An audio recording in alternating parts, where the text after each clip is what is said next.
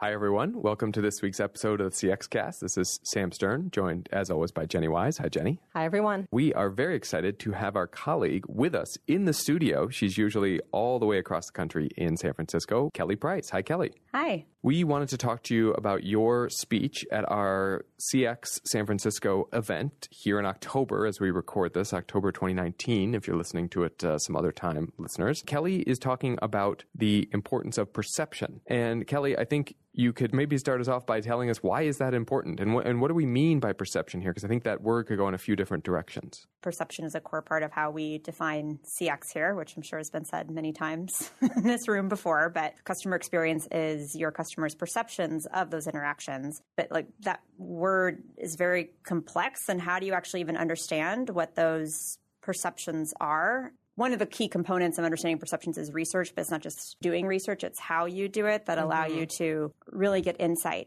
into those perceptions and kind of account for the really broad complexity of how perceptions are formed and kind of the myriad perceptions that can exist. Is there an example that highlights the importance of perception and the power of understanding where you're coming from versus where someone else might be coming from? There's this violinist named Joshua Bell, who's like the most famous violinist in the world. And I don't know, in 2007, that doesn't matter. But he did this experiment with the Washington Post where they were interested in seeing how context shapes priorities. And so they put him in Union Station in Washington, D.C. during rush hour. And he played for 45 minutes on this violin that's worth like $3.5 million, some of the most like complex and beautiful music in the world. And they wanted to see if anyone would stop and listen or if everyone just would walk by. And then also before they did that, they wanted to see like what people who knew about music would say. Obviously, they have a biased perspective, which is kind of the point. But one person that they talked to was this guy named Leonora Slotkin, who at the time was the director of the Washington Symphony Orchestra. And his basic takeaway was that, you know, if he's really that good, if he's this like preeminent world musician, like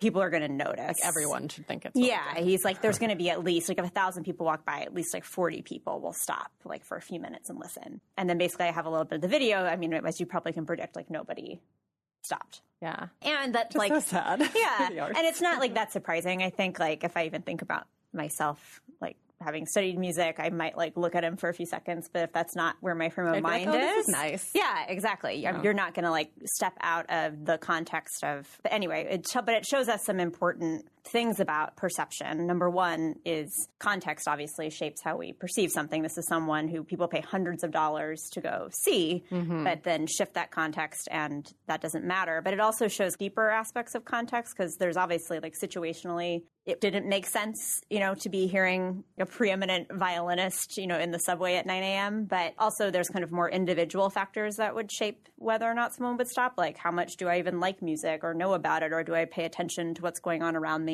Right. Just sort of in general. And then the second thing is about our own assumptions and biases, right? If we think about someone who knew a lot about music, what they anticipated was going to happen was that people would care. And a lot of times I think, you know, in organizations, we're sort of our own little mini Leonora Slotkins thinking that it's good enough. So it'll cut through the noise because it's good enough. So basically when you don't account for understanding your customer's context and your own assumptions and biases and the way that you're kind of making decisions, it can lead to a lot of negative outcomes. And I have some examples of things like that happen. But basically the way to overcome these two things, right, is to do research. But it's not just doing research. I think it's how you think about doing it and what it actually means to get insight into perception. And in preparation for this, I did an interview with one of the design directors at Frog. And his framing of how he thinks about an insight, I kind of liked. He was like, it's a combination of what you see, so the things that you choose to actually look at and see about your customers, as well as what you know, which allows you to interpret things without those assumptions and biases. One of the things that I think is really interesting listening to that example is that context, or the context that the people are in, will change how they perceive whatever that value is going to be, right? And so this does show that from a company perspective, you have to be thinking about the context in which you are speaking with or engaging with or creating value and experiences for those customers. It's also interesting, though, because it talks about how your perception as a company can also impact how you perceive other people will interact too. So one of the takeaways here is that companies have to change how they are interacting with or researching their users to really be able to build that empathy. You're right. There's two components to it, right? There's understanding all of the inputs that I think shape a customer's perception, because a lot of times we see people miss the boat on that. Just as a very simple example, a company shared with me that they had a lot of customers coming in with an expectation that they could get a mortgage for a very particular house that they assumed that they were going to be approved for, but then they would be denied, which obviously had really negative emotional repercussions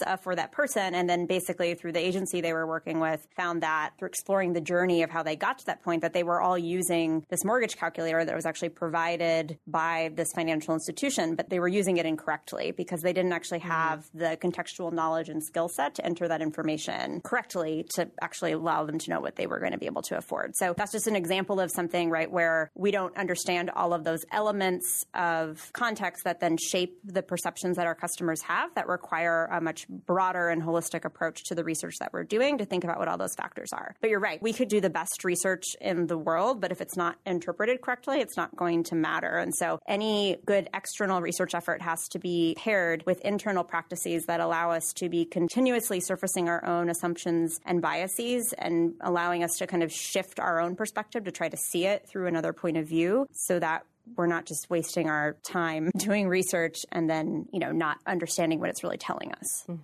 And so how do you suggest that companies do that? If I'm correct, you have some key takeaways that you'll be presenting at CX San Francisco. Can you share what some of those are? Sure. So the first is about domain expertise and kind of who you're pulling into a research and design process to make sure that you're accounting for broader factors that you might not be considering. So for example, if you're trying to understand how something is going to manifest or exist in a different culture, like what are all of those cultural variables that you need to be aware of, and how are you making sure that you have an awareness of those as you're kind of planning and interpreting research? This is a very simple example. The second one is more about building intuition, or what I would call unconscious competence sometimes about customers. And this is something that happens over time, and it's about kind of continuous exposure to your customers, getting to really know them as people. In the same way, if you think about it like with people in your own life, right? The more you get to know someone, the more you can kind of interpret, when someone says something to you, what that actually means, or what they want for their birthday, or whatever it might be. And that's kind of the cadence that you want to be getting with your customers so you can start to understand them in that way. And there's kind of practices of continuous discovery and kind of immersion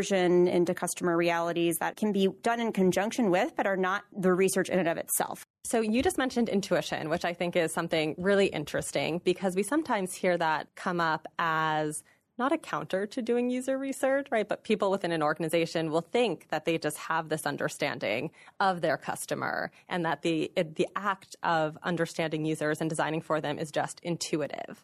Not that it is something that requires effort and a very specific rigor behind to execute and to actually learn so that you aren't just projecting your own biases, as you mentioned, onto that customer, and that it's actually an intuition and understanding of the customer due to that deep research.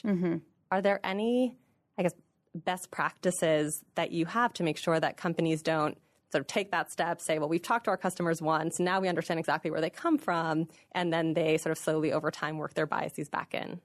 Yeah, so I think there's a distinction between what we've learned intuition and intuition. When people, I think, often are saying we're using our intuition, that's a good sign that like we're just shortcutting. They're either not talking to customers or they're doing it in a very superficial way. Right. Learned intuition is an actual kind of commitment to a practice of continuously exposing yourself to customer realities to actually prevent that challenge or that misstep of thinking that your own intuition is reflective of customers. And the other thing I'd say that's really important is that, practices of continuous discovery or talking to customers on a regular cadence is also not a substitute for research. A lot of product teams have adopted practices of continuous discovery, where they're dedicating one day a week to having customers come in. And I think that's great. And that can lead to a lot of really great answers to research questions and help spark up new ones. But that really should never be the totality of the research that you're doing. That's really one small piece that serves joint purposes of helping you get to know your customers in a more personal way so that who they are and what they need and what they want becomes much more visceral for you. But that's not going to give you, if you're thinking about kind of an end-to-end research and design process of kind of understanding how people behave and then understand nuanced patterns of interaction, like that one practice is not going to be enough. So it's one piece of an overall pie that's really important, but should never be thought of as sufficient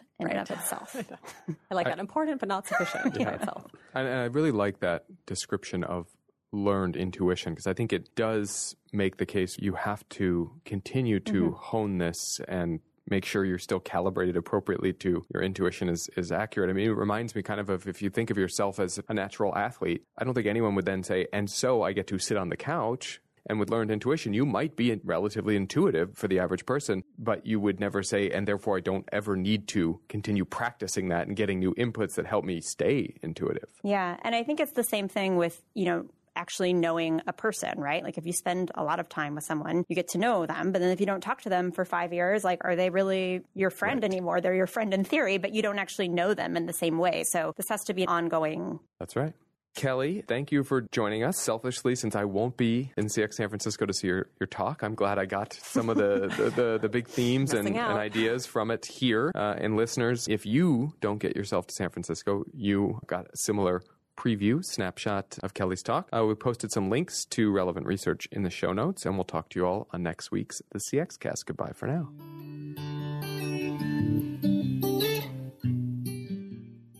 Thanks to our colleagues Amanda Chen for recording and mixing the episode, and Will Wilsey for editing and publishing. And listeners, if you have questions, feedback, comments, or suggestions for new episodes, please email us at cxcast@forrester.com. And remember, your customers' perceptions are your customer experience reality.